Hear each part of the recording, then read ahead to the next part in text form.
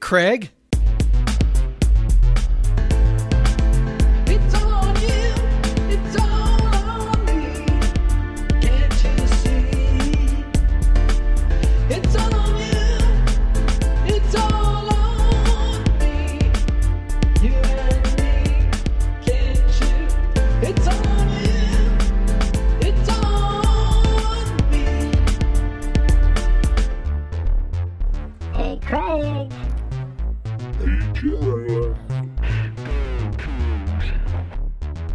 Right or wrong, we don't care. Win or lose, we don't care. We don't care. We don't care. We don't care. Hey, Jeff. Oh, shit. Winthrop just hit another 3. And the game's already over. How'd they do that in my office? That should not be possible. How the hell did that good kid get in here? I don't even have a 3-point line set up. I know. Why is there a ref holding 2 hands up? What the hell? Yeah. The funny thing is, like, honestly, it meant nothing on a practical level in terms of the outcome of the game. But, God, it was annoying. Good Lord. It was so annoying. So annoying. And you're getting it very fresh right after Very the game fresh. ended, right after Jeff just wrote his recap here on Yeah. Podcast versus Everyone, episode number 148. I'm Craig Powers. With me, as always, is Jeff Newser. And, you know, normally we talk about the football game first, but we just watched this Winthrop game and Winthrop WSU basketball game, and it's fresh on our minds. And this is as close as you're going to get to like an immediate reaction from us, because we don't really like doing that, but we're going to do it anyway. Although Jeff is probably a little more measured because he's written the recap and everything. That always kind of calms you down, you know. That is true. But yeah, that was I sent you that, and I tweeted out that screenshot. I went through every single of the 26 possessions in the last 11:43, because it's like when they're saying, when you see something, when they had one field goal in the last almost 12 minutes, you're like, oh my gosh, like how many points you would expect to score over that time? Well, they scored 24 points in those 26 possessions, which is not great. And well below what they were doing, but also they made 1 2-pointer in the last 11:43 and still scored 22 points. And even before the foul fest at the end, they were still getting to the line over and over again, because Winthrop, and Bryce talked about this in his preview, is very aggressive, and they overplay and they force the refs to call fouls, and you could be mad about all the fouls, but they went in WSU's favor more often than not because Winthrop was the one fouling. And, you know, WSU had a lot of cheap ones where they were literally just bigger than the other team, and the refs, I guess, felt they needed to call a foul, where Deshaun just turns around and the guy falls over, or Gay can stand on 2 feet and not even jump and grab a rebound, but apparently that's over the back. I don't know. So there was some crap like that, but yeah, like they didn't, and like you said, like we were talking before, the one bucket they got in that last time, DJ Robin got fouled on and got whacked in the head when he makes a layup. He got whacked hard in the head too. I mean, that's like that, you know, I don't know. It's when your team is 5-0 and has, you know, spent most of the season so far, you know, just beating the shit out of everybody. You know, it's you end up looking for ways to nitpick. And so this game obviously is, you know, something people will nitpick about because it felt like it was slipping away. You know, Ken Pomeroy has a neat thing in his box scores where he breaks it down by quarters. Okay. Winthrop scored 35 points in the fourth quarter. 35 in the last 10 minutes of the game, you know? And I mean, that's, by the way, that's after scoring 28 points in the entire first half. Yeah. And it was threes, you know, coming off the bench, Patrick Good, logging 36 minutes, taking 19 threes, which honestly, if you want to nitpick, the only reliable 3-point defense is to not allow threes at all, and that is generally what this team does, and they did not do that, especially in the last 10 minutes of the game, the last 15, I'd say. And that's, if you want to nitpick, I think there's maybe some effort issues when they get up big in the last 10 minutes or so. Yep. And, UC Santa Barbara offensive rebounding was kind of an issue. This, maybe it was going under screens, closing out hard, locating the shooter. That's kind of stuff, good. He went 11 of 19, which is honestly not that insane for him, given he is like a 44% 3-point shooter. So right, he was 10 of 22, right? Heading into the game. So you're only going like one or two off of his, like maybe one off of his normal, like deviating from his normal percentage, like one or two. I mean, he shot last year. He wasn't great at East Tennessee. He shot 35% on 159 threes. But the year before that, he was 39% on 221. And the year before that, he was 40% on 125 at Appalachian State as a freshman. So, dude can definitely shoot. They're definitely leaving him open. He got that a was couple the failure. Wide open shots on offensive rebounds. The one that bothered me the most was the one that was late, when he was wide open to the quarter. Like, where do you do it? And then they're not picking him up early enough. Why aren't you just putting? You said it, and then they did it on the very next possession. Yeah. Put Muhammad Gay on him. Yeah, just put Muhammad Gay on him and let him be tall and make him go around. I mean, there's a number of different ways they could have done it. They just did not play well to their fundamentals in the second half. And that's the part that's going to, irritate Kyle Smith is there are certain things that are fundamental to his program. And one of them is chasing shooters off the 3-point line. And that's a thing that's been, a bit hit and miss this year. We're not doing as good of a job getting people off the 3-point line as we did in Smith's first 2 years. I'm not sure exactly why that is. I do suspect that part of it is we've been a little smallish on the perimeter a lot of times. Not all the time, but when you're playing Terrell Roberts and Michael Flowers and Noah Williams as your, it's like this 3-guard set that we've started with and primarily closed out with, that's not a lot of height. Terrell Williams is sub 6 foot. Michael Flowers is listed at 6'1", may not even be that tall, might be more like 6 foot. And then Noah Williams is 6'5", and 6'5" is good size, but playing wing when we've got guys who are 6'7" or 6'8" who can play in that wing spot. That's just kind of, it's a little smallish on the perimeter, and that makes it, that much tougher to chase people off the 3-point line. So that's definitely something that I'm going to be watching going forward, is how, how we do with that, we did limit their threes in the first half, so maybe I'm just full of shit. And so maybe the second half was just its own little unicorn. And maybe it really is just as simple as effort. Like you said, maybe that's really it. Maybe it's really just, they just did not close out very hard. They did not, rotate very hard there. There were a number of times there at the end where, guys just, were either ran under a screen. Noah did that one time, ran under a screen for God knows why.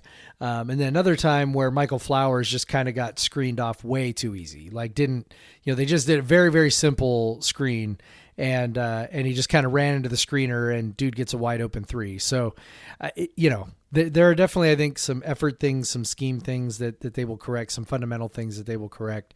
That's the only part that's disappointing, but it's on the one hand, you want to go, well, the game was never in doubt. Like truly it was never, just like the UCSB game, truly never in doubt. But, as you pointed out to me, hey, margin of victory goes into the net rating now, and that sort of stuff matters. Yep.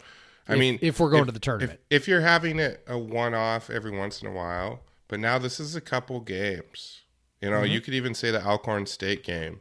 Yep. And the Santa Barbara game and this game where they just let it tighten at the end when they didn't really need to. And it kind of seems like if they would have just kept up intensity a little bit, like instead of coast a little bit, like they definitely could have kept the lead. And yeah, that maybe that's a couple spots. If you keep doing that, now one game probably not going to move you that much. But if you think about it, Ken Palm is pretty close. Ken Palm's stuff is efficiency margin, and that's what the net uses. Now the net's going to give you more credit for just getting the win. Ken Palm doesn't give you any credit for the win. It gives you credit for what the margin is. And so I think their margin cap is a little lower than his as well. Yeah, I think so. So I think that's the other piece. But that's the thing. You need to just get at that margin cap. It's like 15 points or something. Like stay above that and you're good. And they should have. They really should have. But honestly, like there was also this thing where, I mean, they went 13 of 22 from 3 in the second half. Like you need to limit the 3-point attempts, but also a team's not usually like they play that game again. They again give them 22 threes in the second half. They're probably not making 13. Like so, Sure. So it's not like I'm putting all fault. Down the stretch, the offense was painful to watch. A lot of it was just getting fouled. They went 1 of 8. That sucks. Like they weren't really taking very good shots either. Right. They seem to put this emphasis when they're up big in the second half on getting the ball in the block. Maybe they're just trying to work. Lots of post-ups. Yeah, Noah's posting up, Deshaun's posting up, FA's posting up, and Gay's posting up. And so that's kind of our entire offense. And they do use a lot of post-ups in the first half, but it's not as vital in the game. They seem to be forcing it more at times. And, if they want to work on stuff, I get it. You're up by 20 points. You have some pretty talented bigs, and if you want to work on some stuff, that's fine. Like, if you have the luxury to do that in these games, which they obviously did, because even with that kind of ugly offense down the stretch, they still, won the game, and with another team hitting an insane amount of threes, like they still won the game. It's not as much fun when when everyone flow in and go in and whatever, because Gay had some really nice plays, but he also turned the ball over a bunch. Yep. He didn't even he drew some fouls in the post, but you weren't 100% sure he was going to go anywhere if he wasn't going to get fouled, if he didn't get fouled. So he definitely still has some room to grow. I mean, like he makes, every time he scores, it's like an amazing looking play, and you're like, yes, oh my God. And then you kind of, forget the errors, but those come with being a freshman. And it's so, one of the fouls, I don't think that's one of his turnovers. That was bullshit. But, that you can't even back down a guy anymore, I guess. Like it's nuts. Guess not. That is just unless you're out above the 3-point line. I saw Flowers just totally shimmy a guy off of him out above the 3-point line, and the refs let that go. But if you're down in the post, the guy just falls down, and then the refs have to call something, so they call a charge because they love fucking calling charges. Yep. Yes, they do. Yeah, it's very frustrating. I mean, Deshaun Jackson's first touch tonight, he makes one little move toward the basket and the dude flops, and all of a sudden it's a charge. It's, to his credit, that was, he only committed 2 fouls all night. That was one of them. So he got it together and actually had a pretty decent game, which was needed because FA was, in foul trouble all night. That's been the hardest part. Part of the defensive issue too is FA and Gay were in foul trouble down the stretch. Yep. And so your rebounding is suffering, your rim protection is suffering, which is causing, maybe your guards to lay off a little more. So, whatever. Yeah. And it's probably pretty explainable, and we don't even look at it that hard if Winthrop doesn't shoot threes like that. I just hope that the refs figure it out. We do this every damn year. The season starts, the refs call everything insanely tight, particularly when it comes to bigs.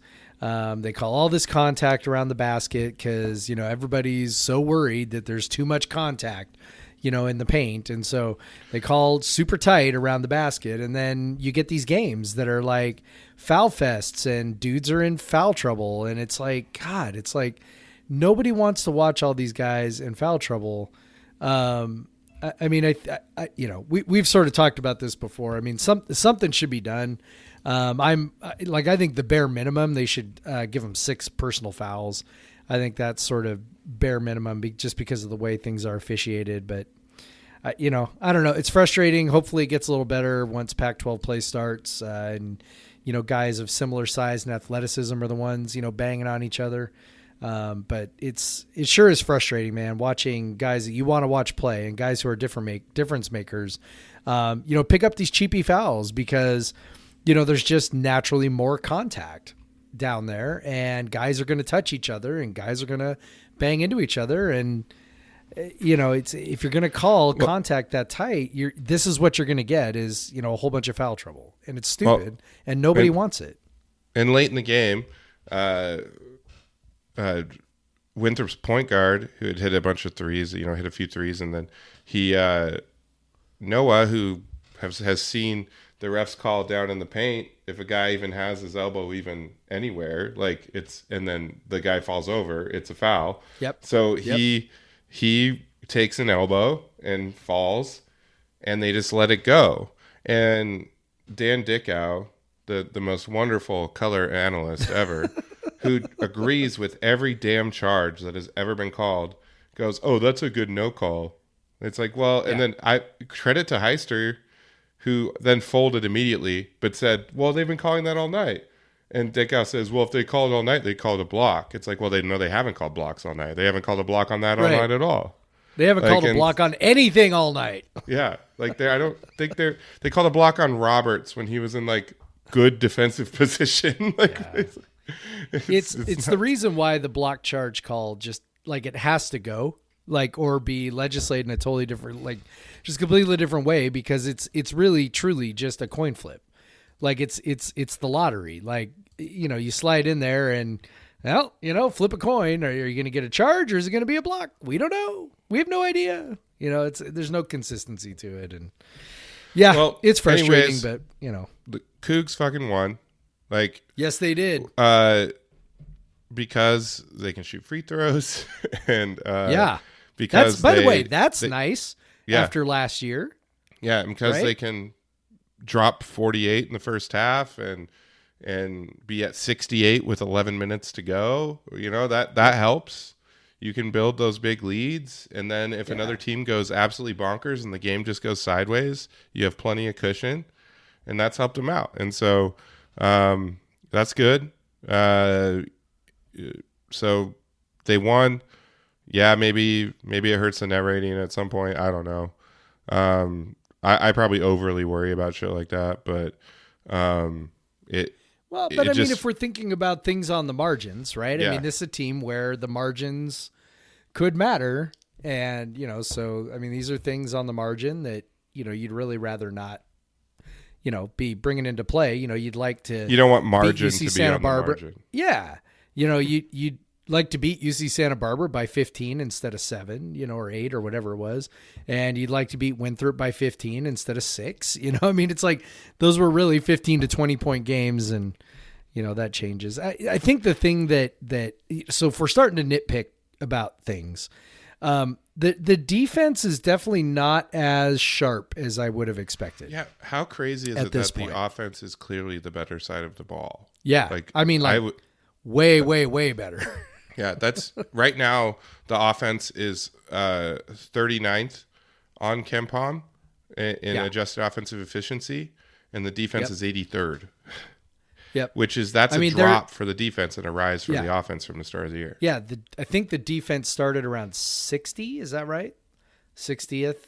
I think. 50s, 59, 60, somewhere around there. Yeah.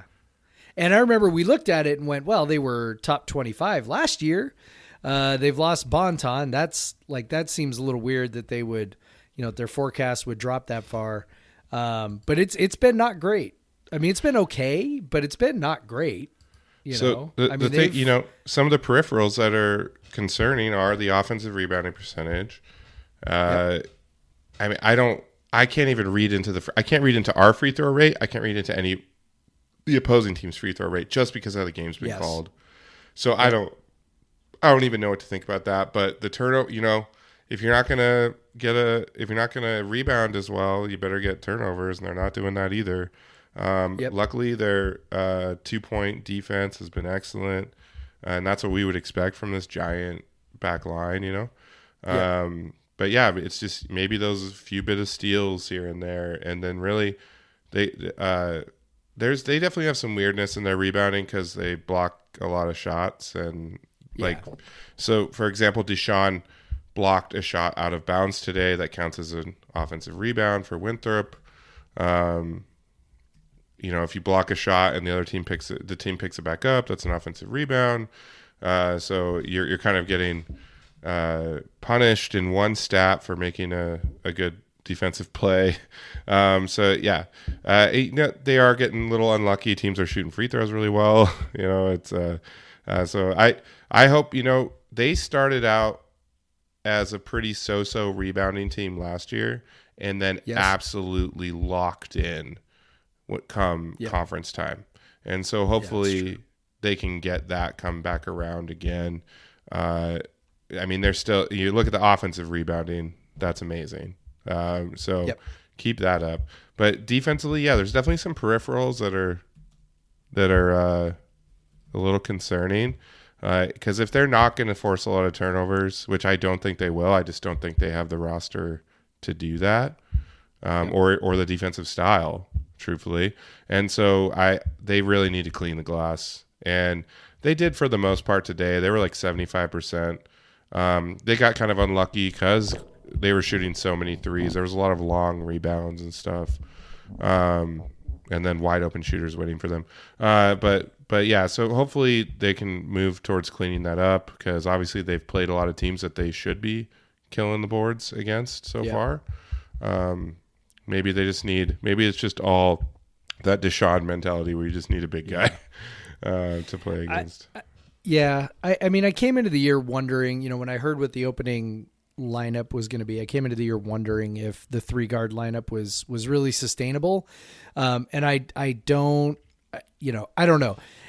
Obviously the offense is incredible right now. It's hard. It's hard to communicate right now just how good the offense has been.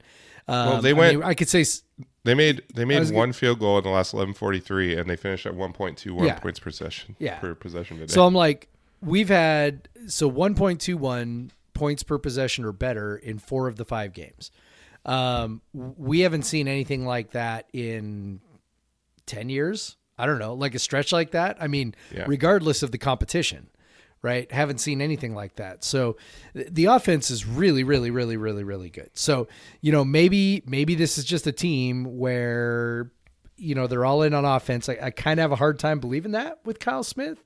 So maybe they feel comfortable. Hey, we're going to win with offense and the defense will be good enough. And we're just going to have this elite offense when we start these 3 guards.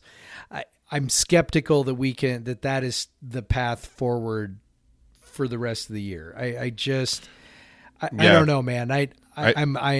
There are so many problems created by having that 3-guard lineup defensively that I really wonder how sustainable that really is. The move that makes the most sense is, moving Roberts to a bench role and bringing him off the bench and just letting him fire away.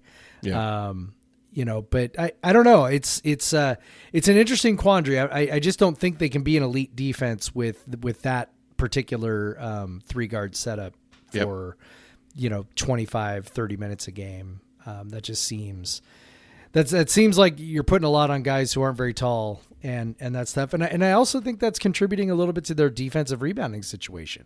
Yeah. That's not if you think back to 2 years ago when they were really good defensive rebounding team without any good bigs. And, it was Jeff, all apologies to Jeff Pollard, right? But, Jeff Pollard was really good at boxing people out, and then CJ Ellaby swoops in for the rebound, right? And and that's the thing here is, FA and Gay are not blockout guys. They're NBA. They're not athletes. Yep. They jump and go get the ball. They don't stick their ass in anyone. That's what. So with Pollard, it was he would block out, and then CJ would come from the 3 or 4 and clean the board up.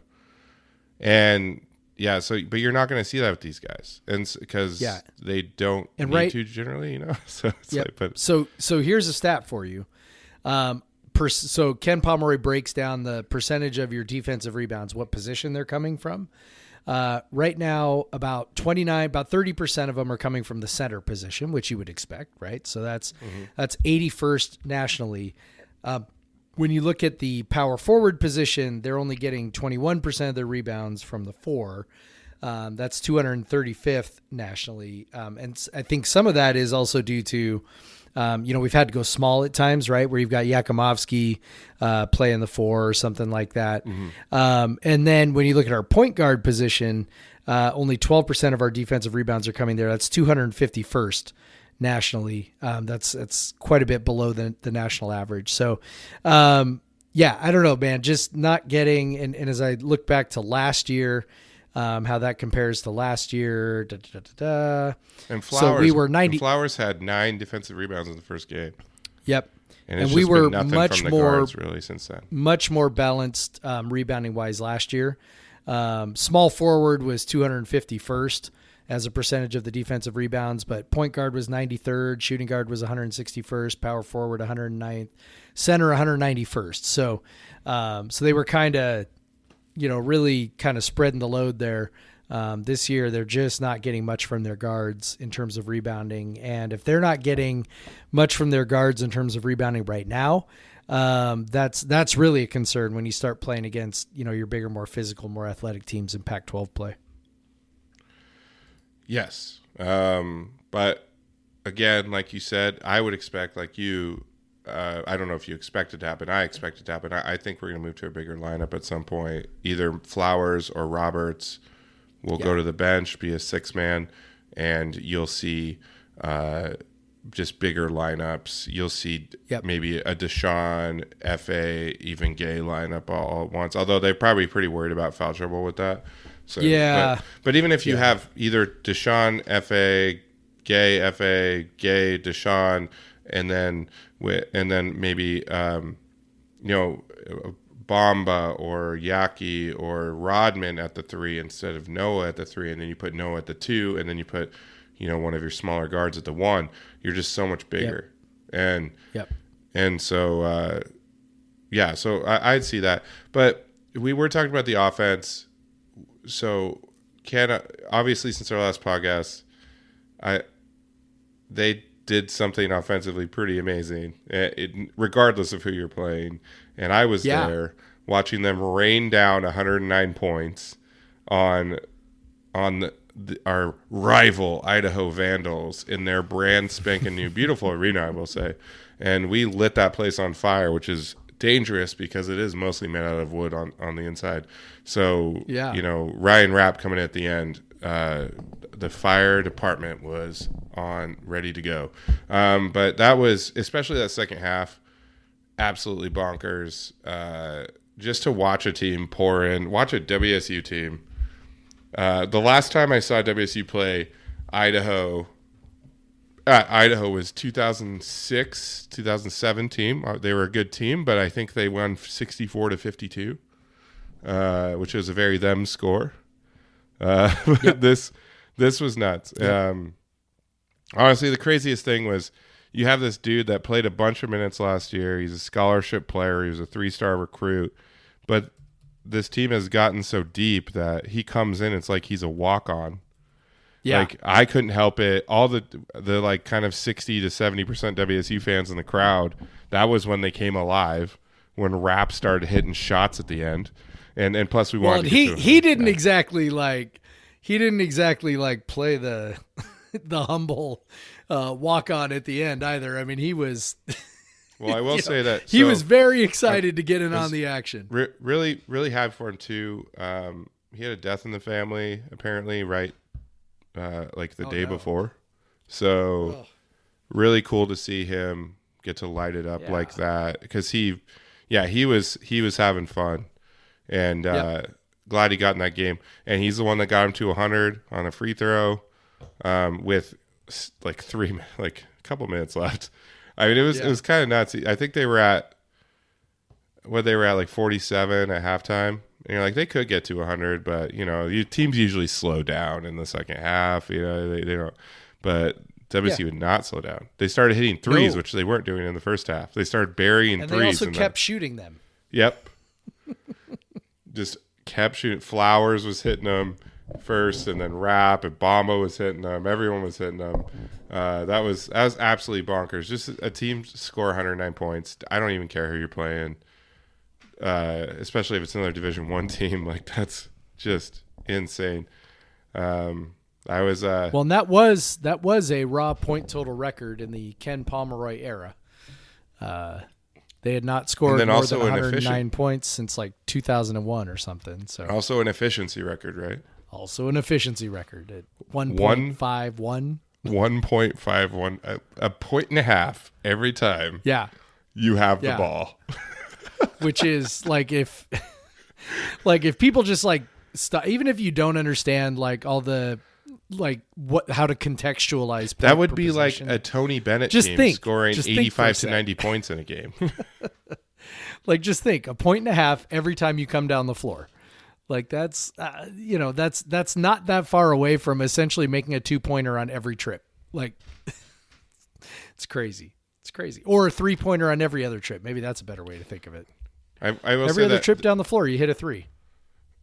before WC kind of took over midway in the first half, I'd say about 5 minutes in, Idaho hit those first 2 threes. The students, the Idaho Vandal students, were going nuts. Really cool. The roof's pretty low there.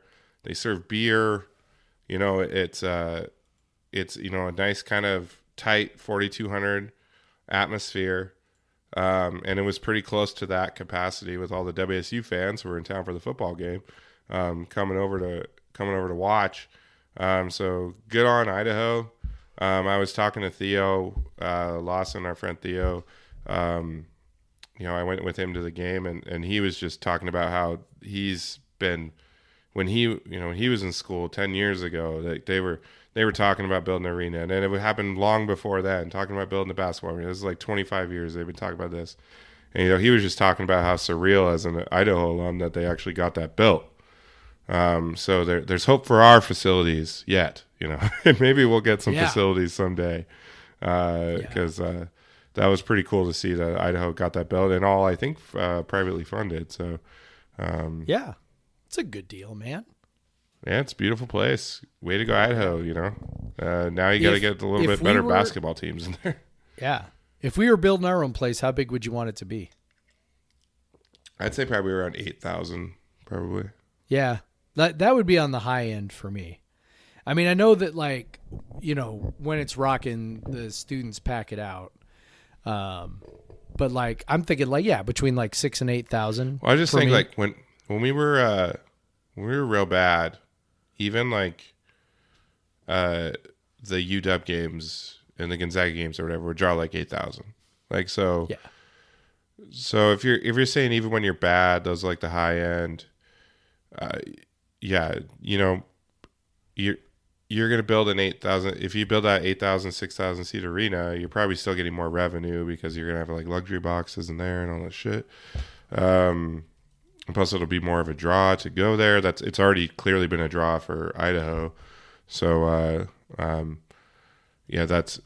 know. Yeah, 6,000, 8,000. That'd be great. Keep it intimate, loud. Beasley is super loud when you have those 5,000 students in there, and I expect by the middle of conference play it's going to look like that. So I'm excited for that. But also, Beasley is Beasley, and it is nothing fancy in this new world, this current world. I mean, it used to host NCAA tournament games, but it does not do that anymore. Once upon a time. Yeah, I just couldn't imagine the logistical nightmare of the hotels. In Pullman for that. Yeah. All right. That was, it was great to see that Idaho win. That was fun to watch them run it up. And, I don't know about you, but I kind of watched. I was sitting the second half. I sat right by the WSU bench, and Noah Williams gets up when it's about I think they're at about 90, and he's done for the night, obviously. And he just says, he just yells, "Let's get to 100. Let everyone know. Run it up." That's my guy. I love him. Yeah. I kind of hoped that was, all right, we kind of got our lazy second half out of our system against UC Santa Barbara, and Well, apparently we didn't. So Yeah. I don't know. We'll see. Got a few days off. Eastern Washington this weekend. That should be another team they murder, and then they go to Tempe. So And then it gets harder. and then it gets harder. We'll all be in Pullman for the USC game, so that should be fun as well. Yeah, I still get, exciting. I'm worried about that pass, but I think I'll go. Yeah. Are you hitching a ride with me? If there's room, are you doing? No, well, there's room. You're doing the Friday to Sunday. Yeah. Thank you. Welcome everyone to our plans for the weekend. Yeah. It's just kind of crossed my mind. I was like, you can always ride with us. I have tickets already, obviously. Yeah. Yeah, I might have to do that. Okay. I think we actually still have a bed in our Airbnb. So. Oh, well, maybe not. Maybe I won't get my own hotel room. Yeah. Maybe don't get a hotel room. Damn. So everything's coming up Craig right now. There it goes. All right. We can take a break? Yeah, let's take a break. Football? We'll come back, talk football.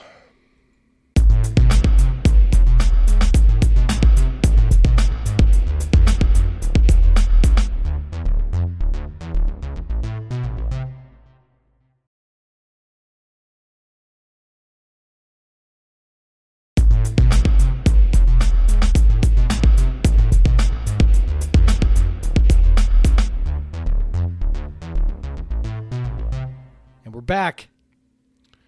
We're back. Jeff, I do feel a bit guilty after this weekend because I kind of had a little too much fun on Saturday or Friday night. Maybe stayed out with some friends a little too late. Shout out to my Wander squad, Brad and Rochelle. We just couldn't stop walking around Pullman. But that made me maybe get up a little later and leave Pullman a little later. So I just needed to get home, and I didn't have time to stop at Pretty Fair Beer. So I apologize to Pretty Fair Beer. I feel like I have a hole in my heart because I didn't stop at our favorite Cougon bar in Ellensburg to get a nice beer and a nice meal. Instead, I was left to get... And you didn't get the fresh hop lager either. I didn't. I missed out on it. So, never again. Will I make such a mistake. I will not sacrifice. You'll totally do it again. But yes, Pretty Fair Beer in Ellensburg. I'm looking on Twitter. I'm looking at our readers. I'm looking at Coug fans. I've been seeing a lot of people posting their pictures, going to Pretty Fair Beer. Nice place to stop. People are enjoying it. I see Jim, I see you out there recurring, going there every weekend, going to Pretty Fair Beer on your way to Pullman. That's what I love to see because honestly, I think it's a great place. I saw our friends at Logan's stopping back there on the way back. Even they left even later than me. So really, did I have an excuse? No, but whatever. They don't have kids. So, but yeah, like it's because I think what people are discovering that have gone there on our recommendation on this podcast, is that Pretty Fair Beer is a great spot, and it's always fun to go to a Cougon spot and if you follow their Twitter and their social media feed, they're definitely all about the Cougs and they love repping the Cougs and they were really proud to represent like a Coug podcast. So I love that I see all these people that have went there and then legitimately enjoy it, because I know I've legitimately enjoyed stopping there because it's great. So much great craft beer selection, both for there and to go, and cans and bottles, all of that. So much great to choose from. They have food. You can take kids there now. They have wine for your, people that want to drink beer. You can watch games there, including the Coug games and the Sounders and the Kraken and the Seahawks and all of that. So it's a great spot. We've got to meet the owners. They're very great. They're awesome. And just, this has just been so much fun having them as a sponsor, because honestly, I legitimately, if I would have just organically found out about them, I would have been very excited about Pretty Fair Beer. and I would have probably decided to stop there in Ellensburg if I knew they existed. Luckily, they let us know they existed, and now I have a cool spot to stop in Ellensburg on the way. And now if you live in Central Washington, you have a nice Coug-owned craft beer bar that gets a lot of stuff on the west side that doesn't actually get distributed to the east side. Yeah. So you should definitely check it out. A lot of the people that have been, a lot of our listeners that have went there have been very excited about it. So Pretty Fair Beer in Ellensburg, that extra mile beyond that strip where you get gas. Just keep going, sit down for a few minutes, have a beer, have something to eat. Yes. Yeah, we love that. I think the thing I love the most is that, they're not trying to have, 45 different taps. It's 12 taps, highly curated. Like, what you're going to get is going to be good. And it's not 12 IPAs. It is not. It's different beers. Yes. Which we love. So that's what we love. I like IPAs, but I like a lot of stuff. Yes, you do. That Your is true. sour lovers. You'll get something. Yeah. Yeah. I was wearing my Pretty Fair Beer shirt yesterday. So very nice. Representing. Way to represent. Awesome. Company man. So yeah, I mean, I'm looking at their menu. Like you like light styles, Kolsch, like a Czech Pilsner. They got Guava Dawn from Urban Family. That's a great sour. They got you always got your friend that wants the lighter beers. Your friends that like the IPAs. Someone that like something malty. You got a wee heavy on there, a brown ale on there. Just a lot, and then plus that's not even counting what's in the cooler, where they always have a bunch of other surprises. So definitely check them out. And then, of course, a great place to watch games and just hang out and get a bite to eat. So, Pretty Fair Beer. Been loving doing this this little bit every game and or every week, and I've actually come to really like that place. So it's it's pretty nice. What do you call it? Synergy for a sponsor and. Sponsy. I think that's what they call it. That's what they call it. All right, Jeff. So, what is your Pretty Fair Beer of the episode? Pretty Fair. So I'm having the Black Raven Flocktoberfest lager, the fall seasonal. Yeah, which is a nice little toasty lager. Traditional Czech grown and malted barley and European hops. So. Nice little excellent German Marzen style, little 5%er. Just nice little lager here to finish off my night. Yeah, so Flocktoberfest. It's if it's the Marzen style, that's the traditional Oktoberfest style. You'll also see the Fest beers, which are the lighter style that kind of came about in the beer gardens and at the Oktoberfest celebration, where people were like, can we just get us some a little lighter to chug? Yeah. Since we're going to be drinking for like 12 hours. Yeah. Yeah. Always nice to get one of those Marzens, get a nice toasty, malty lager. Yeah. It's good. I like it. So, me, I like to have thematic beers. I do. So as it is Apple Cup week, we can't get around that. My Pretty Fair beer of the week is an allowable sense of precaution from Weldworks and Burial, a collaboration beer that was brewed at Weldworks.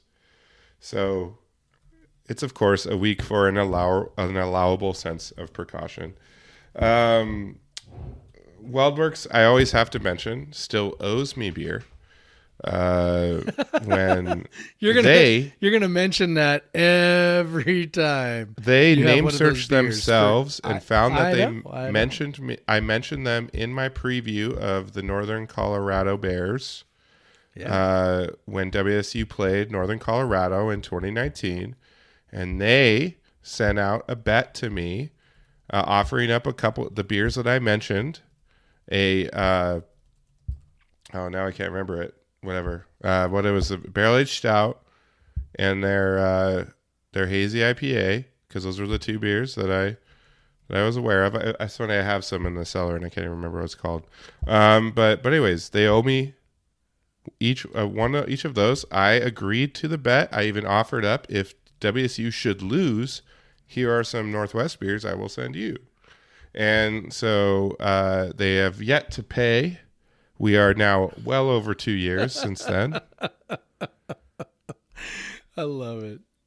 So I am. We're like about 26 months, right? Yeah, about 26 months since then. WeldWorks, I think you're a good brewery. I'm drinking your beer right now. It's an Imperial Stout brewed with cinnamon, marzipan, cardamom, vanilla, and brown sugar. So it's a nice little spicy, spice-driven stout.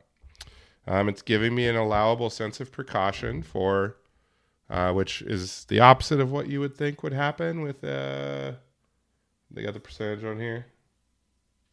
No, but I'm going to say this is at least like 11 to 12%. I don't see the percentage anywhere.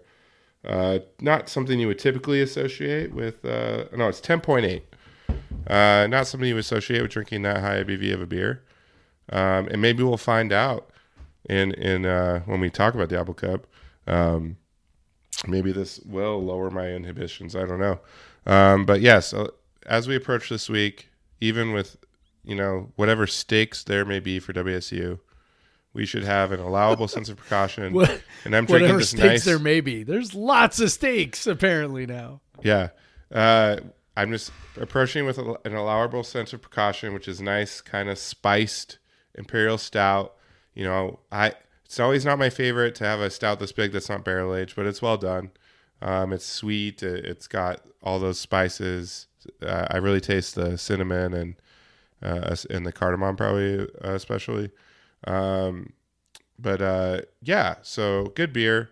You still owe me beer, WeldWorks. I will never let it go. And I already tagged you on Twitter today. So I love it. Yeah, if you want to hit up WeldWorks, email me. I'll send you the screenshots if you want to go at them on my behalf. Not to dox them, but just to remind them that they owe me beer. Anyways, so football, which is what we usually first talk about, but hey, we love the hoops. But hey, as I was in Pullman for that thrashing of Idaho, I also was in Pullman for the thrashing of Arizona in one of the weirdest weather games I have ever seen. Did you actually see the game? Or... If it was played on the side of the field that I was sitting on, I saw the game. If it was played on the far side of the field, such as when Max looked like he was down and then sprinted down the sideline for like a 70-yard touchdown, and it turned out he was down, we had no idea what was going on. We kind of saw through the fog a figure running down the sideline, and Max's kind of very recognizable gait. Yeah. And we're all just looking at each other with our arms in the air like, what just happened? Did Max score a touchdown? And then on Twitter, everyone's like, no, he was down. I was like, okay, fine, whatever. Not like the Pac-12 refs could even see it. But I will say, pretty impressive some of the deep throws that Jaden made in that fog. I don't think I could see 40 yards down the field. Yeah, I don't know how he saw it. Yeah. For sure. Maybe that's just it shows how well he is kind of in tune with Travell and with Calvin at this point. But yeah, that was nuts. Like it was kind of snow raining in the first half, and then this fog settled in. And I guess you watched it on TV, but it was I watched the highlights. They had to get pretty creative with the camera angles so you could see the game. Oh, it was super funny, man. Just like they were sitting so low and like trying to give you something. And that was pretty hilarious. Because there's not a whole lot that causes too much problem for television, but fog is the thing, man. You can't see through the fog, and it was thick. It was thick. And the encouraging thing is to see, with all that weird weather, really the WC was not impeded. They put it to a team that they needed to destroy, and they did. Yeah. They were very efficient in finishing their drives. They had a couple big plays, big touchdown plays and mix it in. They had a nice blocked punt for a safety, which also I had no idea what was going on with that, and neither did the people calling the game. And also, it didn't help that the ref signaled a touchback. that was not helpful. That was the one thing we could see is a ref signaling a touchback. We're like, what? Like, how is that a touchback? Like, when is that ever a touchback? But yeah, so it was really cool. Jaden only took 22 passes. They got to 259 yards. That draw play, man. Has a draw play ever in the history of football ever worked that well for that many times? No, I don't think so. That was... I mean, I wish I had a more insightful answer to that, but I think the answer is just no. This is it. This is the, this is the pinnacle of somewhere Mike Holmgren is just like, smiling to himself and laughing, like a maniacal laugh in his lazy boy chair. Just ha ha ha! All the draw plays. Yeah, West Coast offense, a staple. And Mike Price, of course, but they weren't all on like 3rd and 10. They were on like 1st and 10 often, or 2nd and 8, whatever. Like the draw plays were just crazy. Like Arizona, what are you doing? How can this work over every time they do it? You're like, no way. Oh, there he goes. Their backs goes for another 20 yards. As it turns out, they stink. Yeah, they're pretty bad. Because there definitely was a feeling in the first half that we were not playing particularly well and still just destroying them. Like it was pretty bad. Which we were playing about as well as you'd expect, like in the weather. But it was just, they're very bad. Like they did a lot of things where it's like, well, thank you, Arizona, for being you. And this must have been what it was like for teams to play us during the Paul Wolf years. Just like, no matter what you do, you're going to win by multiple touchdowns. Yep. And one thing that was really cool is that a lot of the big plays were made by seniors. All the touchdowns by Max and Calvin and Travell, all guys that were participating in the senior day festivities. Counterpoint, that's a little depressing. But honestly, I'll tell you what's more depressing. When you're getting ready for senior day and there is like, you can count the number of people on your hands and toes that are in that stadium. So, this senior class is just one to be celebrated because of all the things they've gone through and all the wins they've had along the way through all that shit that they've gone through. Just what they've done this year when a lot of us didn't expect them to do much of anything. And to get bowl eligibility, that just felt really good. You could see through the fog on the big screen the bowl eligible sign at the end. That felt pretty good. And I'll never take for, like, WSU went so long without many bowl games. I will never take for granted getting 2 bowl games, and especially in a season like this, where no one would have expected them to do that. It's pretty cool that they got us there. Yes, a lot of the production was from guys that are leaving, although that QB, he's not going anywhere. And he seems to be a big driver in what has gotten us here versus what we looked at the start of the year when he wasn't playing through injury or through coaching malpractice. But yeah, so all in all, like, not a lot more you can ask for on senior night to have the seniors be awesome and have them win and have a meaningful win to get them to a bowl game. And then also, Jeff, they're still alive for the goddamn Pac-12 North Championship. Like, what the hell? I know. We could win the Pac-12 North with a 7-5 record. Yeah, because 7-5, like 6-3 of that would be inside. Like, if if I someone know. told you that WSU went 1-2 in their non-conference games, there's no way you would be like, oh yeah, well we got to bowl eligibility by beating Arizona Well, with one game to play. Or flip it around and go, if you had told me we were going to be, 6-3, presuming we win the Apple Cup, which is obviously a huge presumption, but I'm just saying, like if we win the Allowable Apple sense Cup, of precaution, Jeff. An allowable sense of precaution, Jeff. If we win that game, we'll be 6-3 in the Pac-12. And if you had told me we were 6-3 in the Pac-12, I'd be like, well, holy shit! How many games did we win? 8, 9? Hell yeah, let's go! And yeah, whatever, man. This fucking wet fart of a season. Sometimes, not that it's been a bad result, but it's also just like, God, man, this season has been so just strange and weird in every possible way.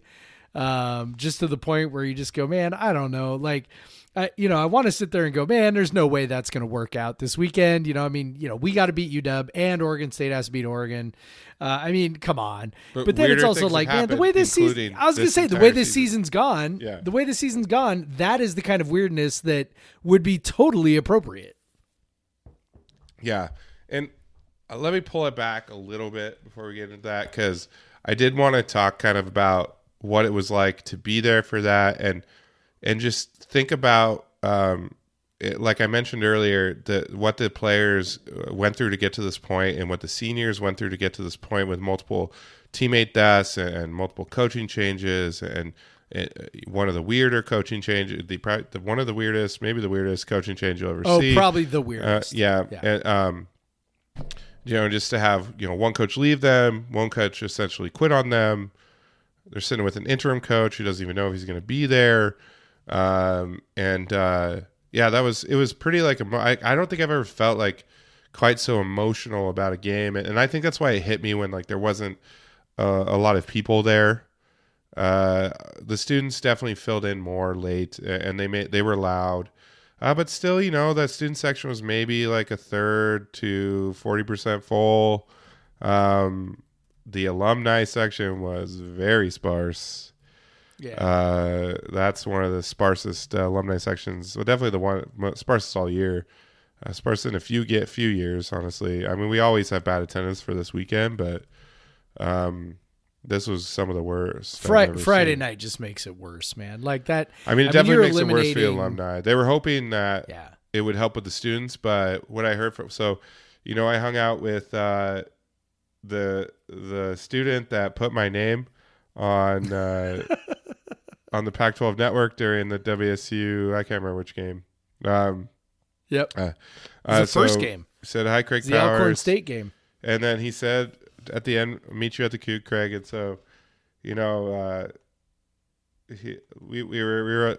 met him on Twitter, and I said, come on over. I was at the Coug pretty much all day before the game, watching the soccer game, and then I had that long table in the back. I wasn't leaving that, so I was at the Coug until from 10:30 to 5:30.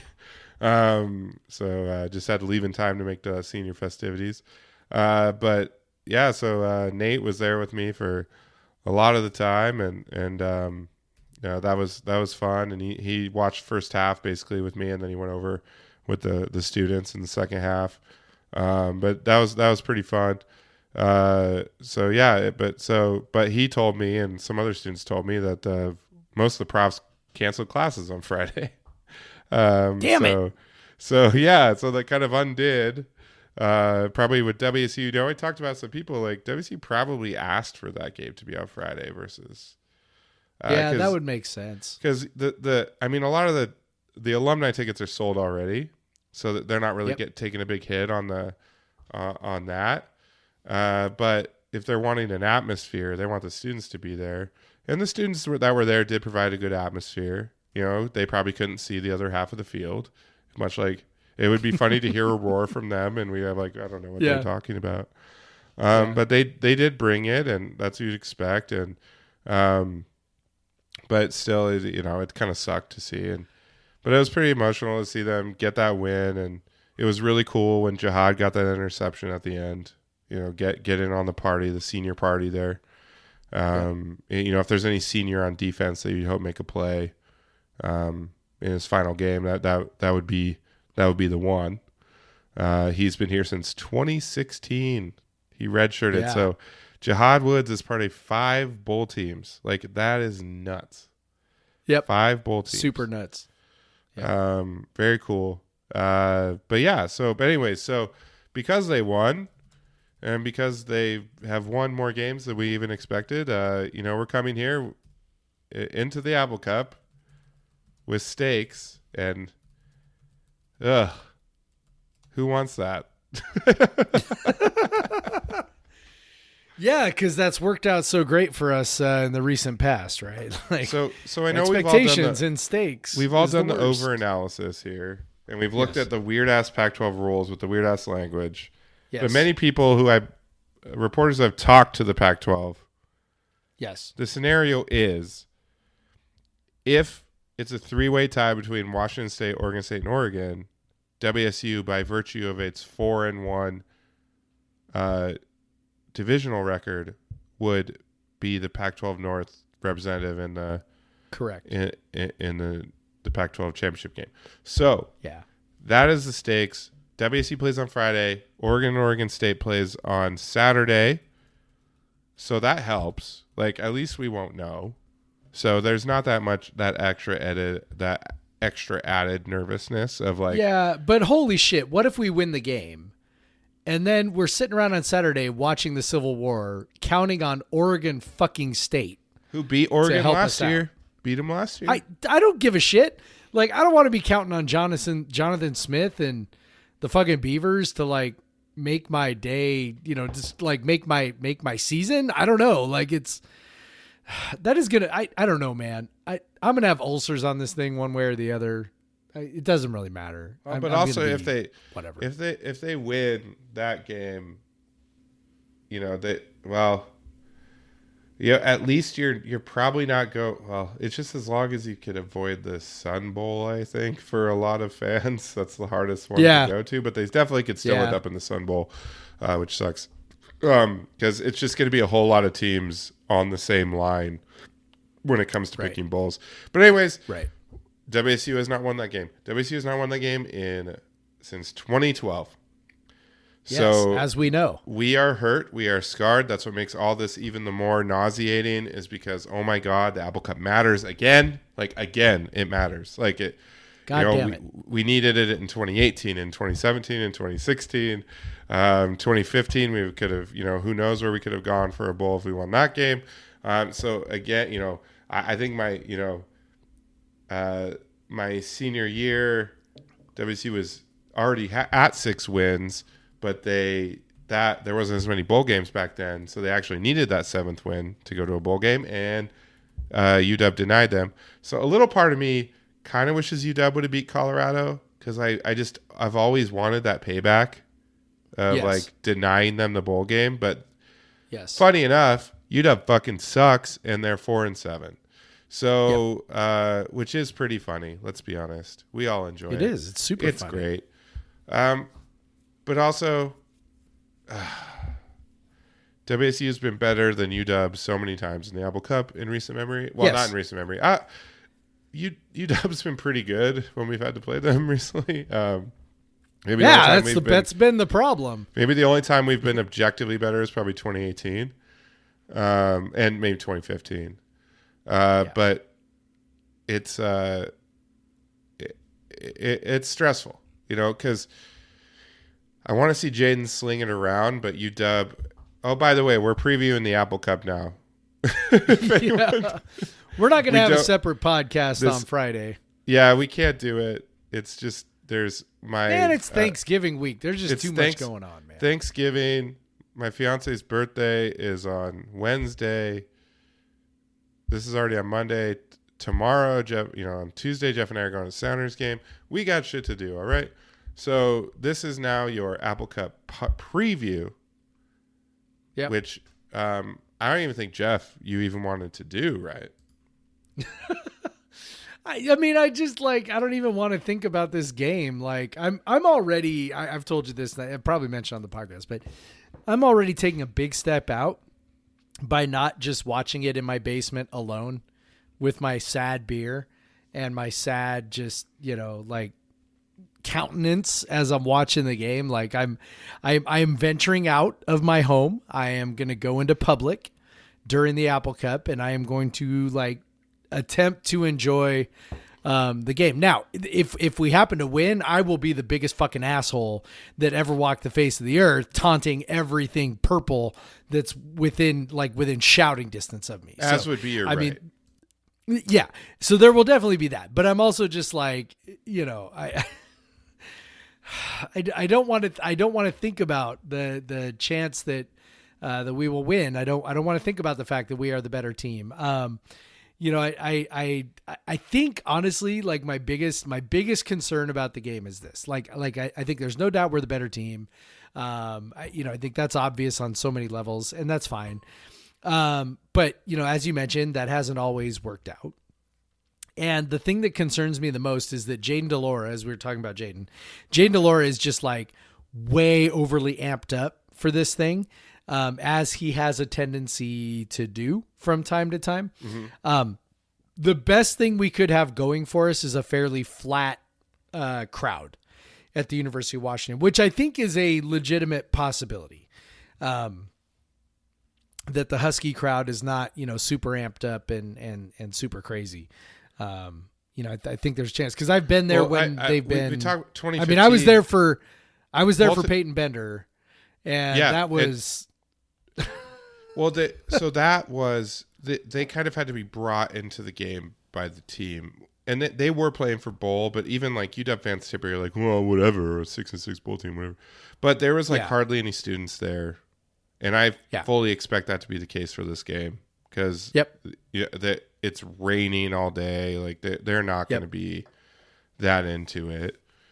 But honestly, that's a huge stadium. You don't need that many people for it to be loud. That's true. It's built as we and like it's a loud to do, stadium, regardless. as we like to do in the Northwest. We build things to keep the sound in, and it's a loud stadium. So if WSU makes a mistake, if UW gets a big play, the crowd will get into it, I think, even if it's only 50,000 UW fans or whatever, versus 70. So that's the thing, because even we've seen Martin can be half full, and if crazy shit is going on, like those fans will be going nuts, Yeah. So that's the thing, is like, Can you handle that? I mean, they've went and won on the road this year, but it was at Cal and ASU. Yep.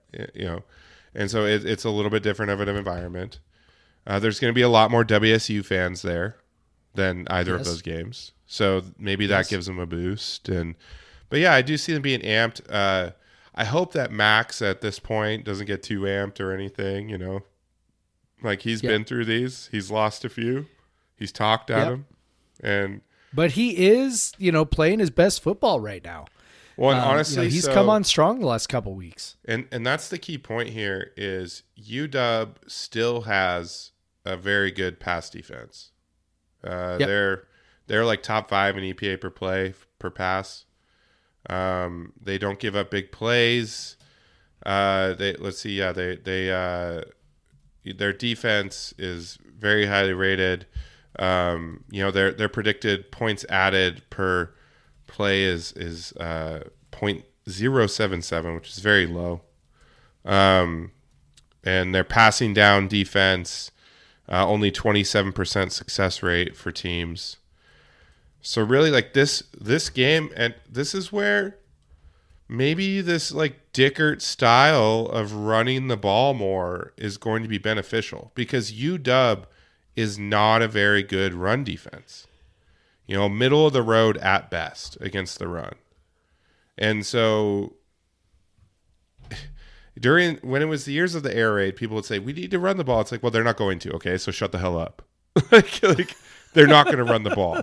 Like you could say it over and over again. They're not going to run the ball. But here it's like, they might.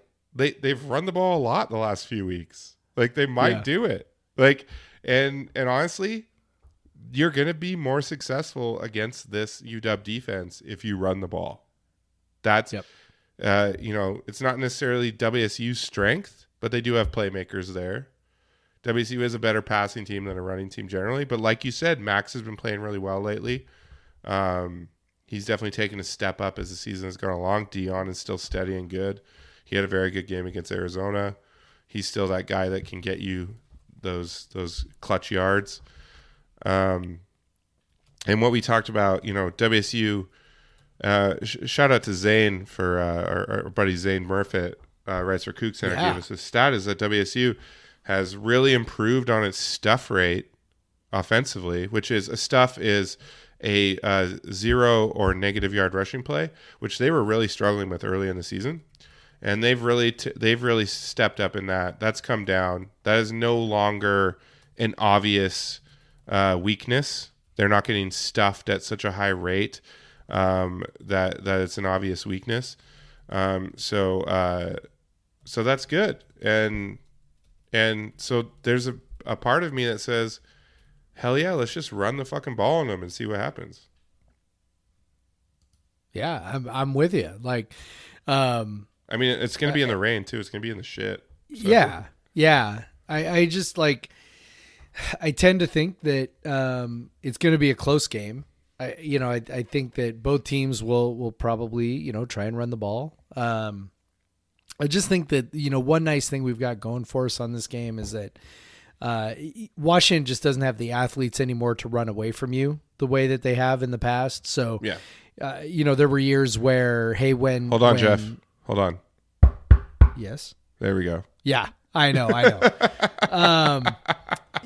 But the roster is just not as talented as it has been. And, so where, you'd have, for example, we talked about, the 2015 game where, Peyton Bender just kind of falls apart and everything just turns, just completely snowballs on him.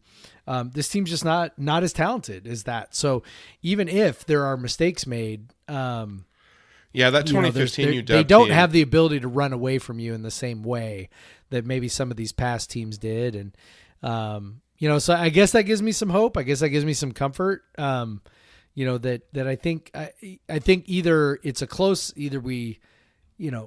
close one way or the other, or we run away with it. I really don't see a scenario where Washington runs away with it. Strong words. I know. But we're God, taking what an is wrong allowable with sense me? of precaution here. Yeah, honestly, me neither. I mean, it's because their offense is just... Yes, that's Not exactly it. Like they're just not... their offense doesn't hit big plays. Morris has big arm, but they don't hit big plays down the field. They're not explosive. They don't finish drives. they don't turn finish the ball drives. over. They're a below average offense. Maybe they do what sometimes happens in these games, which is they put together the game of their lives and suddenly live up to all the potential everyone thought they had all along and smoke us. But I just I don't see that being a very likely outcome. Yeah. So I'll come back to that stuff rate I said about WSU's offense. Zane said WSU is the 5th most improved Power 5 team over the last 6 weeks in stuff rate. That kind of jives. WSU, they're off. So they're first in the. Zane also said WSU is first in the Pac-12 in weeks 7 through 12 in explosiveness, and UW is last. So this kind of vibes with what you've been seeing with WSU. Their offense has just been getting better and better and better. They've been making big plays. Even against Oregon, they lost, but they made big plays in that game. It's going to be harder to make big plays against UW's pass defense. That is something that they pride themselves on not allowing. That is the one thing they're very good at. That's why they have 4 wins and not like 2 wins. Like, honestly, that's why a lot of the games are very close. I think the stat is they haven't allowed 35 points in a long time. Like, it's like 6 years or something. I'm not sure I see like Jaden slinging it all over, but if we can get like 1 or 2 big plays in the offense in the passing game, and maybe those plays go for TDs, That would be pretty great. And then I think what you're hoping for and what this team, they didn't do against Arizona. They only had one takeaway and they forced one fumble. But UW has been a bit takeaway heavy lately. They gave four takeaways against Colorado, and WSU's looking for that. So if UW wants to run the ball a lot, that gives them a lot of chances to rip the ball out. Dylan Morris is not very reliable. Did I say Dylan Morris? Dylan Moore? Dylan Morris, yeah.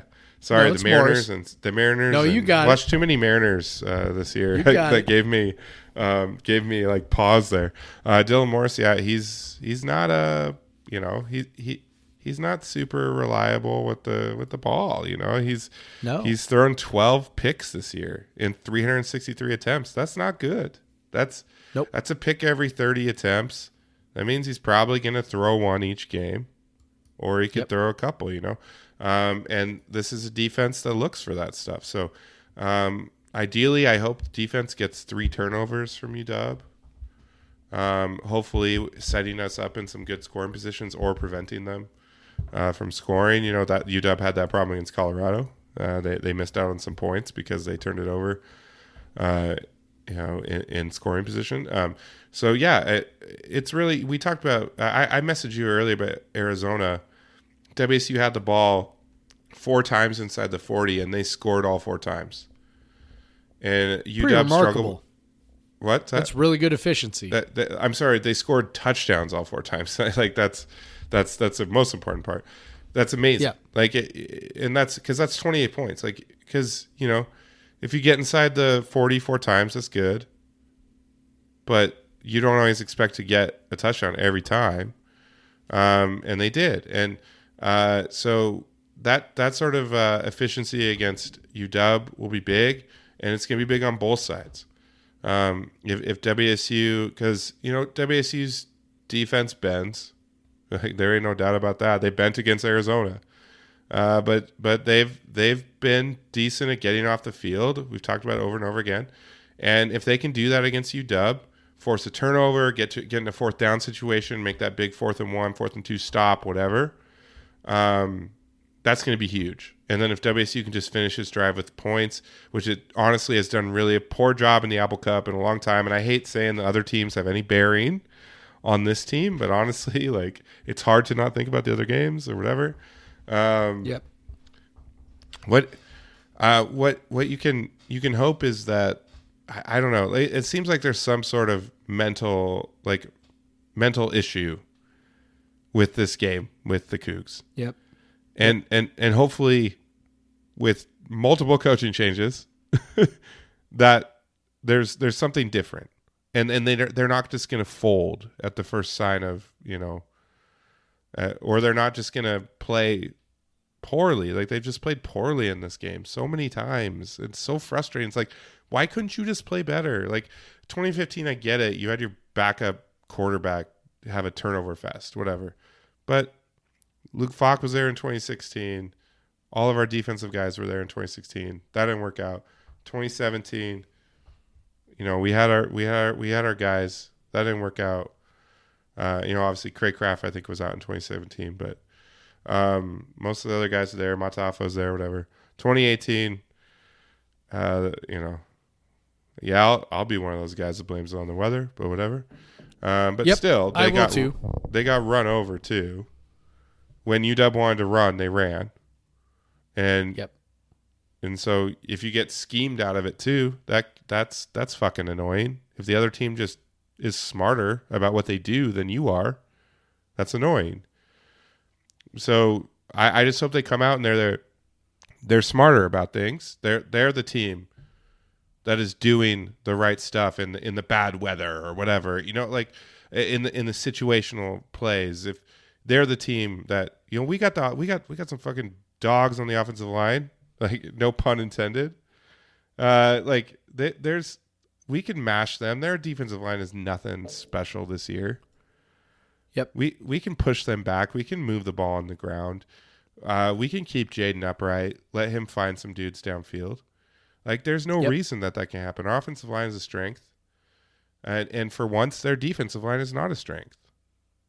So hopefully, if things play out the way they should, given these teams' relative strengths, this should be a close game, like you said.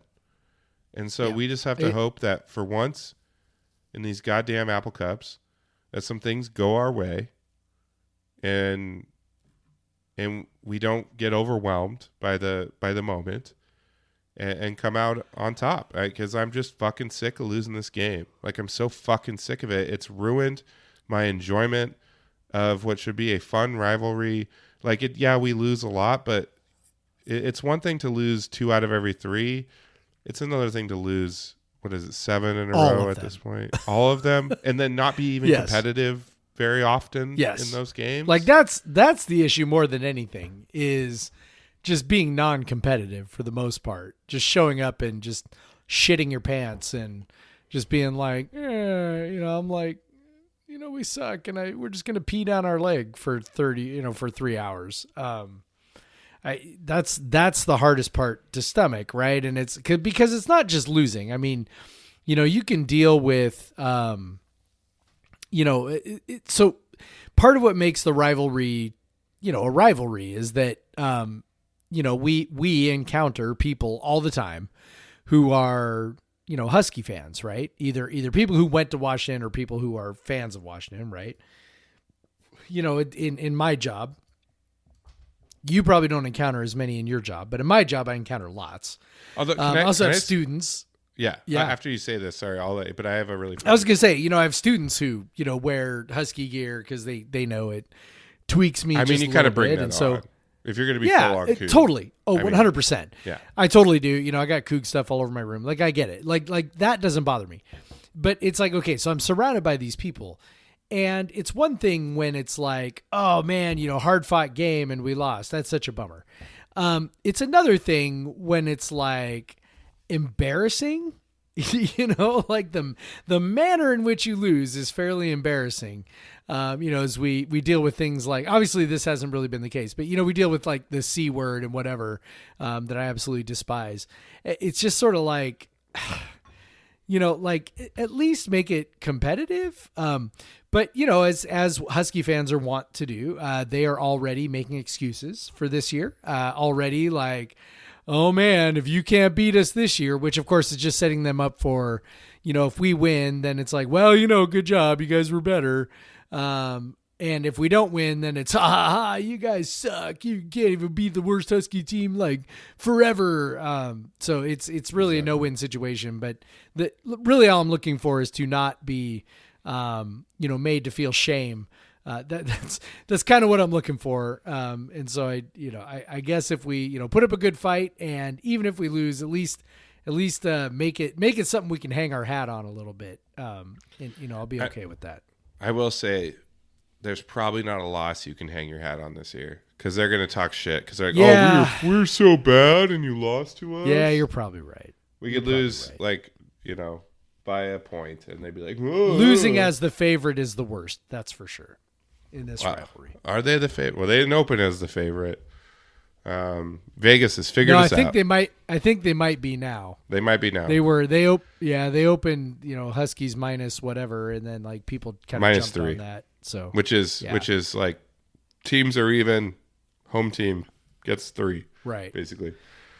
Right, so I'm looking while you talk, I'm looking it up to see what it is now. So I have something that's pretty funny. I have a coworker who is from Australia, but has lived in the U.S. for a long time, and he knows that he's always fascinated by me going, having season tickets to this. He's always brings it up in meetings, like Craig has season tickets, and like why I'm always gone for like the Friday meeting or whatever. Like he has season tickets to a team that is 5 hours away. Like he always points that out. That's my man. But awesome. When I got out of a call with this morning on Monday morning, like he just goes like, so like, could you actually see the game?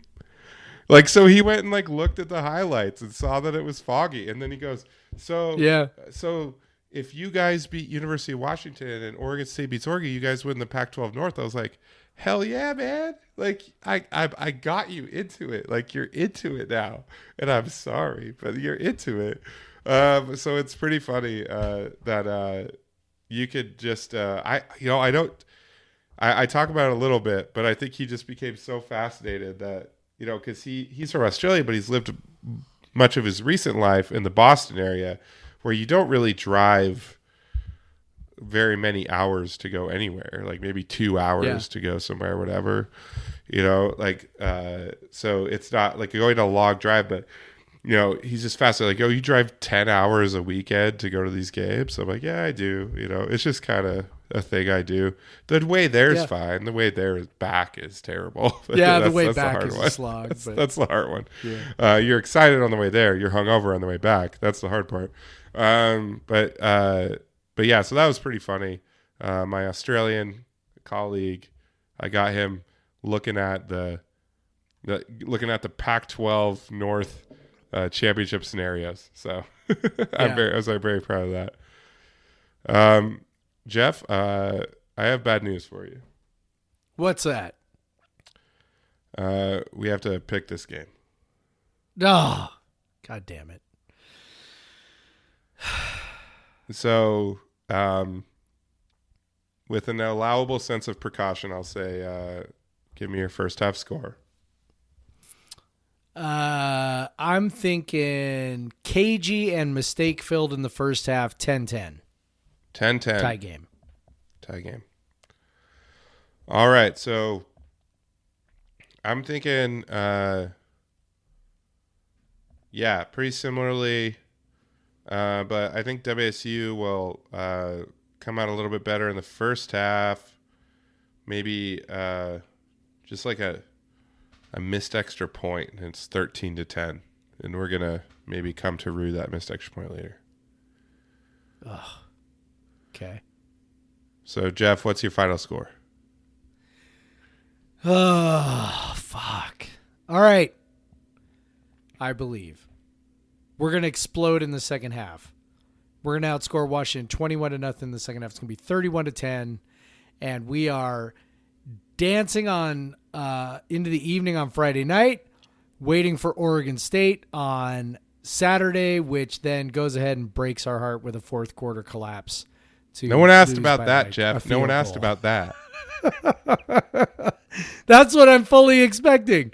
I'm fully expecting we hold up our end of the bargain and Oregon State can't Honestly, do the well, job. I'd much rather us hold up the end of the bargain than you Oregon State. Yes, I would. I would too. But that's kind of how I'm feeling. If we win the game, Oregon State's going to lose. If we lose the game, Oregon State's going to win. That's just how this rolls. That's just how this goes. So we're going to win though, Craig. I'm feeling it. We're going to win. So we're worried. I've been as pessimistic as anybody about this team all fucking year. We are going to win. All right. So, 13-10. We're worried that the extra point is going to matter, but it doesn't. It doesn't. It doesn't. Because Dylan Moore just fucking sucks it up in the second half. Just piece of shit. And we step up and UW gets like a shitty bullshit touchdown, but we score 2 more touchdowns, 27-17 Cougs. We fucking win. We, obviously we cover. We're all happy. I could not pick UW in a fucking apple cup, even though we do the start of the season shit. Yes, and I know we've probably picked against the Cougs in apple cup before. I don't know, but maybe not. I don't think we. No. I don't know about you. I gave us a 0% chance to win this game at the beginning of the season. I also gave us a 0% chance. As I always do. So I give us a 1% chance to win this game, and I predict us to win 27-17. So take that, everyone. No. Yeah, 27-17 Cougs.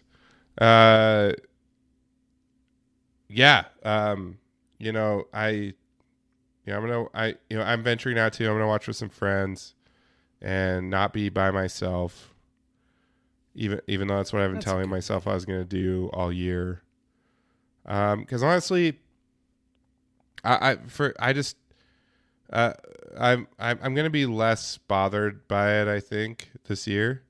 Because like you said, even if we win, it requires another like big win for us to do anything. We already got the bowl eligibility, but I do, it's scarier that we have the stakes, but also it's kind of funny. Cheers to Oregon fans. I saw that tweet from an Oregon fan that said, like, raise your hand if you're from the Pacific Northwest and you still have a chance to win the pack to go to the Rose Bowl or to win the Rose Bowl. So, Oregon State and UW or WSU could all raise their hand. UW cannot. So UW could talk all their shit, but whatever they do in this game, they ain't doing shit the rest of the year. They have no other games to play. So you guys lost your coach too. This is the interim bowl. This will go down in history as the interim bowl, and I hope WSU wins. I hope we're all celebrating, and I can finally crack my 2012 Bourbon Abominable to celebrate. That would be great. Damn, I'm gonna have to find you wherever you are if that happens. Yeah, might have to drive or something. I'll let you know, and then have somebody drive me home. Well, you're gonna be with people, so you'll have somebody. That is drive true. you. I am. Yes. I'm guessing you're planning on having Sarah drive. Yeah, I think that's probably what's going to happen. It's the biggest thing I would say is this, do lots of joking and, whatever. But in all seriousness, this group of seniors, I would want nothing more for them than to go out with a win in the Apple Cup. We know that, fairy tales don't always end the way we want. 2018, is sort of the most recent example of that. So, obviously things don't always end the way we want, but, these guys have, as you mentioned, they've been through so much, coaching changes, teammates, 2 teammates die. They've just been through, COVID, a whole hell of a lot. And it's not just they deserve to win this game. But it's, it's a sense that people tend to, I think, ascribe too much credit, and probably too much blame also to coaches. Right. Right now, a lot of people seem to be viewing, the events of the past, the results of the past month through the lens of, what Jake Dickert is doing and what Brian Smith is doing and, all this. And, I really think that in large measure, this is a faulty analysis. It's these players. It's the players, and it's always been the players, and it will always be the players. But in particular, it really is these players. And, these are guys, when you look at the constant, right? Like, the turnaround was happening before Nick Rolovich got fired, right? Like they had turned that ship around. And then now it's just continuing under Jake Dickert. These guys have been successful now under 3 different coaches, which tells me that it's really about them and it's really about these guys. And I think that these guys are a more special group than I gave them credit for at the beginning of the year. When I sort of thought they were, cruising for, 4 or 5 wins. Well, they've got 6 wins with a shot at 7.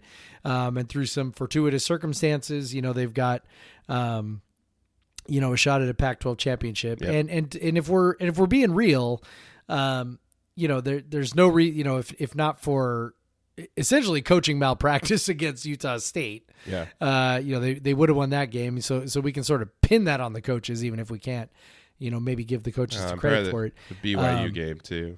Yeah. And then the BYU game, same deal, crazy right? Week like they probably win that game if it's not like that insane week. So, these players, I think, are the ones that, deserve the credit. They deserve the accolades. They deserve our admiration for what they've done. And I think that these guys are special enough to pull it out in the Apple Cup. So I'm super excited about that. And even though, Apple Cups give me ulcers and make me just twist me up in knots, and I have such a difficult time with them, these guys, I think they don't just deserve it. I think they're going to go out and earn it.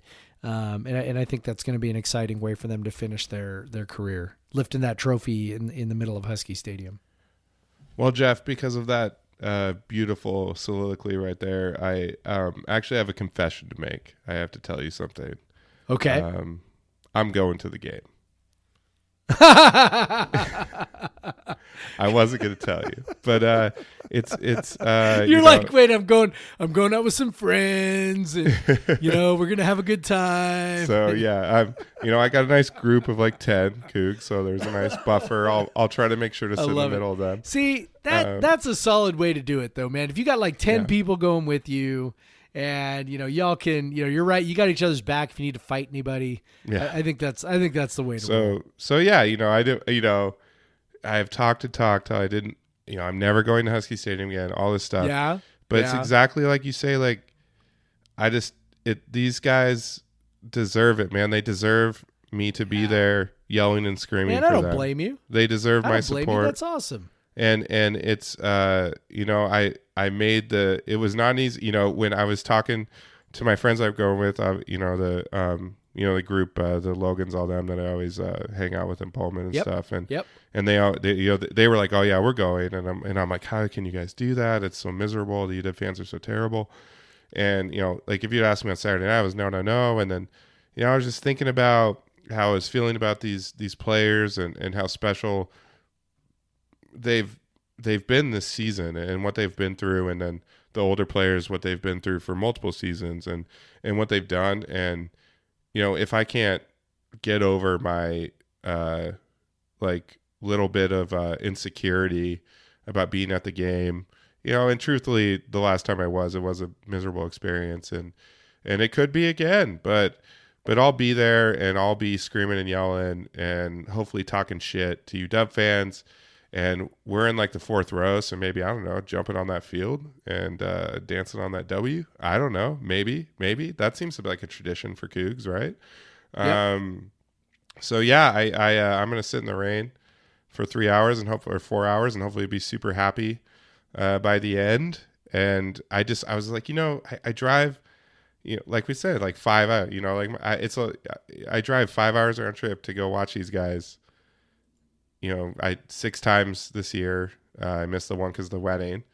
Generally 6 to 7 times a year. Why can't I just suck it up and drive the 45 minutes north and go to the game? And I will not be covered in my seats as I usually am at WSU, but I'll suck it up for that. I'll make sure I wear the right gear. But yeah, so I'm not saying I'm excited to go, but I look forward to. You'll have fun with all the people you're with, though. Yeah, I will definitely. And then I have other friends that'll be. Zane's going to be there. My friends Marty and Corey will be there. They'll be in a different section, but I'll be going up with them. And so I have so many people that are going that I'll see before, I'll see during, I'll see after, I'll see around, halftime, whatever. It'll make it a nice experience. And then just hopefully it's where it's like I went against my better judgment and it totally worked out, and they win, and it's like one of those days that I never forget. And like you said, I feel like these guys got it in them, and with an allowable sense of precaution, I feel like they can win this game, and I really hope they do, because they deserve it, and Jihad deserves that win, Justice and Travell and all those guys that have been around for a long time, Liam and Abe and everyone. There's a lot more we can name, but they've lost the Huskies a lot, and if there's a year, it's gotta end this year. So come on, go end it, guys. Max, run all over them. Dion, run all over them. Jaden, make some plays in their face, and let's fucking beat the Huskies. And let's win the goddamn Apple Cup. Yeah, that's how I'm feeling. Let's do it. You're a braver man than I, Craig, which we already knew, but hey, dude, you're gonna go watch the game somewhere in Seattle with that is people true. who but will I'm be gonna go rooting to for UW. So if I do, I'm going to a Coug friendly bar. Like there's no.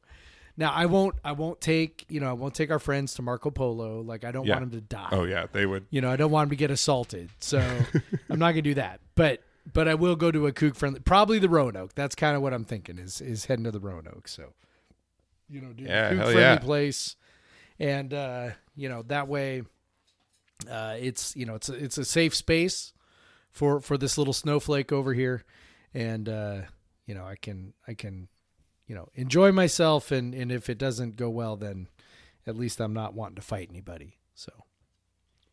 And I will say, you guys might have thought that was theater, but I really wasn't going to tell Jeff that I was going to the game because I didn't want to hear it. I didn't want to hear him be like, absolutely "Oh well, believe woe is me," blah blah blah. It's going to be terrible. But Nope. after he said all that, I couldn't resist. Yeah.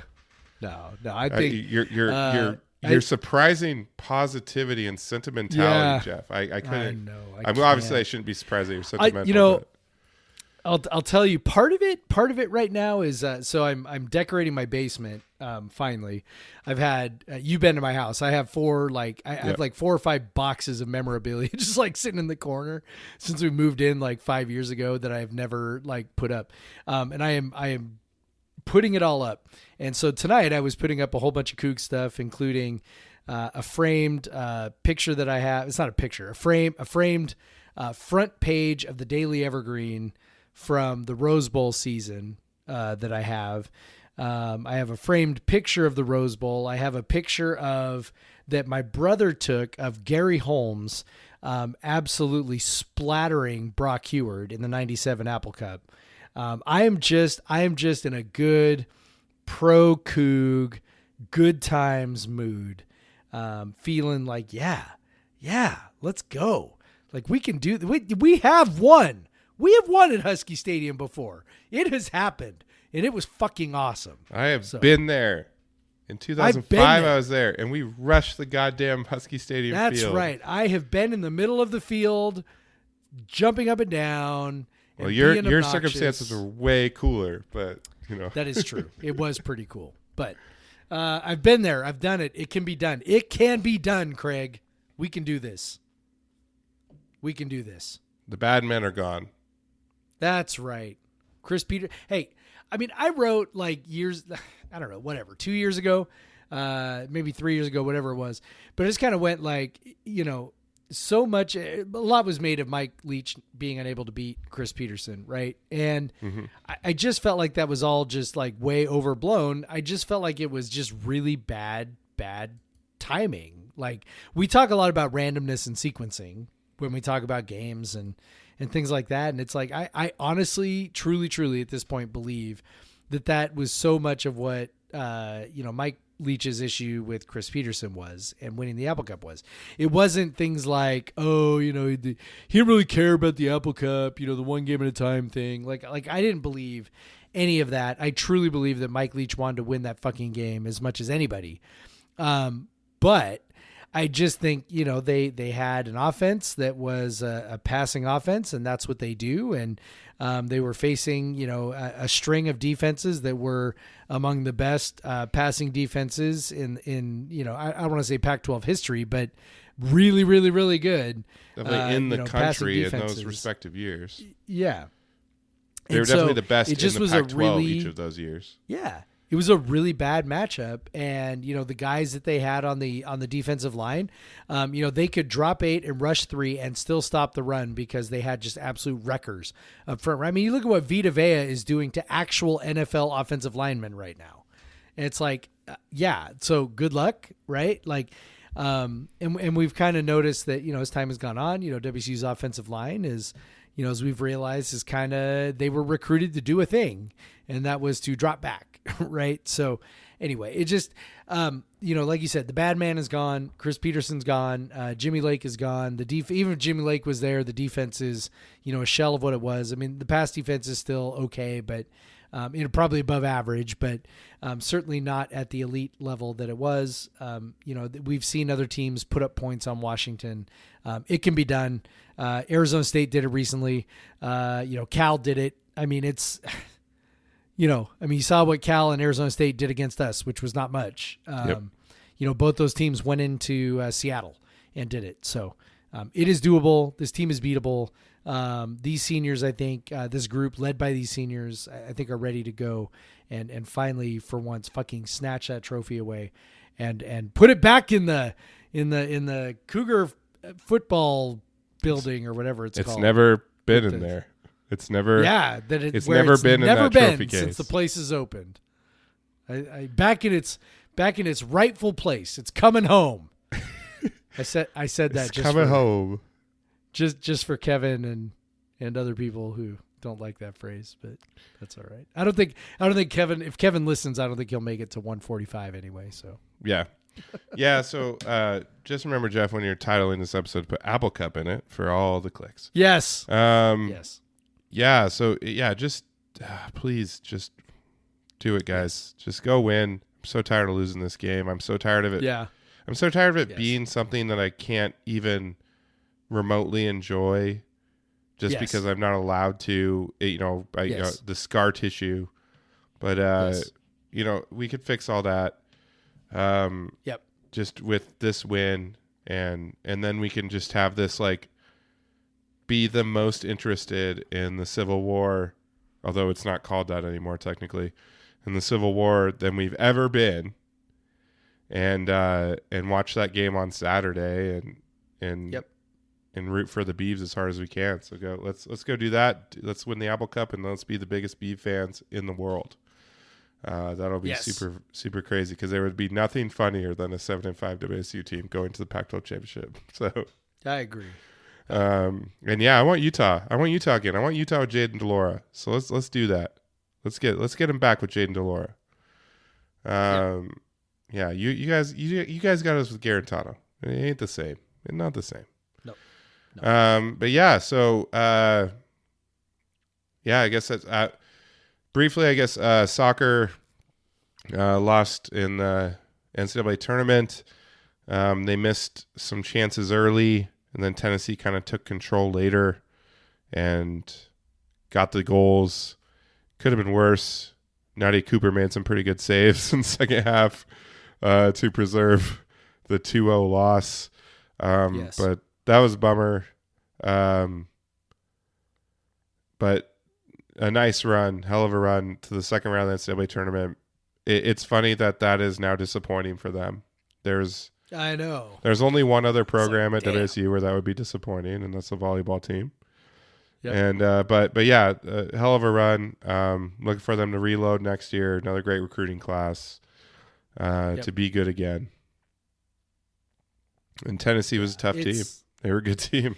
Yeah. What was frustrating about it was, one thing I said, in our Slack was, this, it was kind of getting late in the game. And I was like, if this is the way they lose, it'll be fairly poetic. They had some really great chances in the first half. They were in on goal a couple times, like just point blank, just needed a well-placed shot to beat the keeper.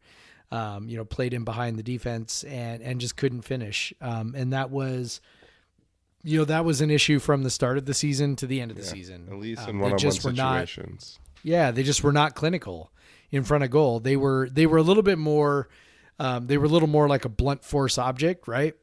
Like just get just as kind of many hammering chances away as we can. Yep. Just put as many chances on frame as you can, 20 shots, 15, 20 shots. And, maybe one or two of them go in. We're just going to keep knocking on that door and keep hammering away. It's at some point when you play better teams, you really need a little bit of that clinical finishing ability. And they just, didn't really have that. And they have some really exciting young attacking talent. Obviously they're graduating some really good players in Elise Bennett and Studer and Makia Menes and Sydney Pulver I think is a senior as well. So they're graduating some really good players, but they're also, when we look at their their attacking band and their midfielders, they do bring back a lot of talent as well. And you think with some experience that those guys is getting better. I know that, we've sort of, mentioned this back and forth a little bit, but it's hard not to imagine what this team would have been with Trinity Rodman up front. I watched her in person a couple weeks ago, man. It was, beat the rain. Yeah, she was pretty impactful, and she was at NWSL Best 11. Yeah. And they end up winning the championship. They end up winning the championship. She's an essential part of that. She had 6 goals, 6 assists in the regular season. She was one of the top players in minutes in the entire NWSL. So she's just one of the best players in the NWSL. Yeah. And she was supposed to be And at I think- WSU. Yeah, I think it's worth pointing out to people as well that, you know, the NWSL is one of the best women's soccer leagues in the world. People don't, I think, maybe totally realize that because they don't typically think of American soccer leagues as being that. But in the women's soccer world, you know, a lot of the best players in the world are here for this season. And so to have her go in as a rookie and play as well as she did and be a best 11 player and just, you know, play in a world where, you know, the most of the best women's soccer players are older. You know, they're not super young. So for her to come in and take the league by storm in that fashion is just, you know, she is a special talent, man. And you know, I've fuck said it. COVID I said it, for stealing her from us. Yeah, I said it to. I think I said on Twitter. I said to a lot of people this weekend. I think they would be undefeated if they had Trinity. No offense to the players on the team, but she's very clearly a world-class player. Because honestly, the team's defense was so good. If you just had that one, just that one superlative player, and she's fast. She's physical. She has great service. She's a great finisher. She had another goal that was called back because of offside, but like she still finished it like amazingly in the one match I watched. It's a what could have been, but also good for her for you know, balling out. 100%. No, like, yeah, no, I mean, it worked out well for her, honestly. That. Absolutely. She probably would have played in college for 4 years. So. Yeah. I mean, as you watch the Cougs, it's just like, you know, they just. Although I'll tell you, if you know those NWSL salaries, she ain't getting paid very much. Yeah, so. She's not. But you know, I mean, you watch the Cougs, and you just thought, you know, if they had someone who could finish a little more clinically. I mean, I don't think it's a coincidence that, you know, their big run 2 years ago was with, you know, Morgan Weaver up top, who is a regular starter in the NWSL as well now. So. You know, they'll be all right. You know, I think Margie Detrizio is a really exciting player. Yeah. I think she's got, you know, just stud scorer, you know, number 9 written all over her. And, you know, I think this team will be back as strong as ever next year. They've got another really strong recruiting class coming in. They're going to continue to be good. So they're not going anywhere. They're here to stay. And so, yeah. It's a bummer they lost Tennessee. Tennessee, I think, was underseeded, to be honest. That was a really good team. You know, as we looked at the seeding, I think we talked about this. They were the highest RPI 3 seed. Yep. They, you know, the seeding basically went along RPI. Somebody got the highest RPI 3 seed. And, you know, Tennessee was that. I think they could have very easily been a 2 seed. But, you know, it's the way it goes. I mean, there's no easy games after you get past that first one. And, you know, they just couldn't quite do it against Tennessee, even though they tried. They put on the pressure and they just could not break through, which is a bummer. I'll say quickly, we'll talk about volleyball. They made a huge step in getting to the NCAA tournament this year, or in beating Oregon without Pia Timmer on Thursday. Big win. They got the first 2 sets. That was during the WC basketball game, so I had to make a decision. But I watched the highlights. Looks like they had a good crowd there too, and they huge win to get without one of your best players and to beat a top 15 team, and then sweep the Beavers on Sunday. Shows the strength of that program, and then they of course get to move up 1 whole spot in the coaches poll to 21st from 22nd. After beating a top 15 team without your best player, but whatever. You know, hopefully Pia can get back. I don't know what I heard. I believe I saw Jamie Vinnick say that she didn't look like she was in a boot or anything. So hopefully she can get back by postseason or something, because it looks like, I mean, they seem to have a resume built up pretty good at this point to get them there. With that Oregon win was huge. So hopefully they can finish it. They got UW this weekend. Yeah. Yeah. If you feel like you go to Apple Cup on Friday and then go to the Boeing Apple Cup Series volleyball match on Saturday at UW. So, Jeff, if you want a lighter venue to go watch the Cougs play UW, you can go do that if you want. But yeah, so they have that this weekend. They've obviously beat them this year. That was one of the wins that'll get them in the tournament. So UW's tough, so that'll be a tough one. But huge to get the sweep this week. Awesome program again. They just keep doing their thing. Jen Greeny has built a hell of a thing there, and it's pretty fun. Yeah. Yep. Jeff's yep. And then so I think with that I'll say if you want to follow me on Twitter, I'm at the Craig Powers. On Instagram I'm at Craig W Powers. Jeff is at Pod VS Everyone on Twitter. If you want to send us an email question, Brian, I saw the questions. I kind of forgot about them though as we were recording. I'll get them to him later. I'll just answer them in person, man. I don't care. But if you want to have your question answered, podcast versus everyone at email.com. Not email.com. I don't even know if that's a domain people get anymore. Podcast versus everyone at gmail.com. Sorry, I had a 11% beer. So go beat the fucking Huskies and go Cougs. Yes. Go Cougs, Craig. Black Lives Matter. Black Lives Matter. Get fucking vaccinated. Get that shot.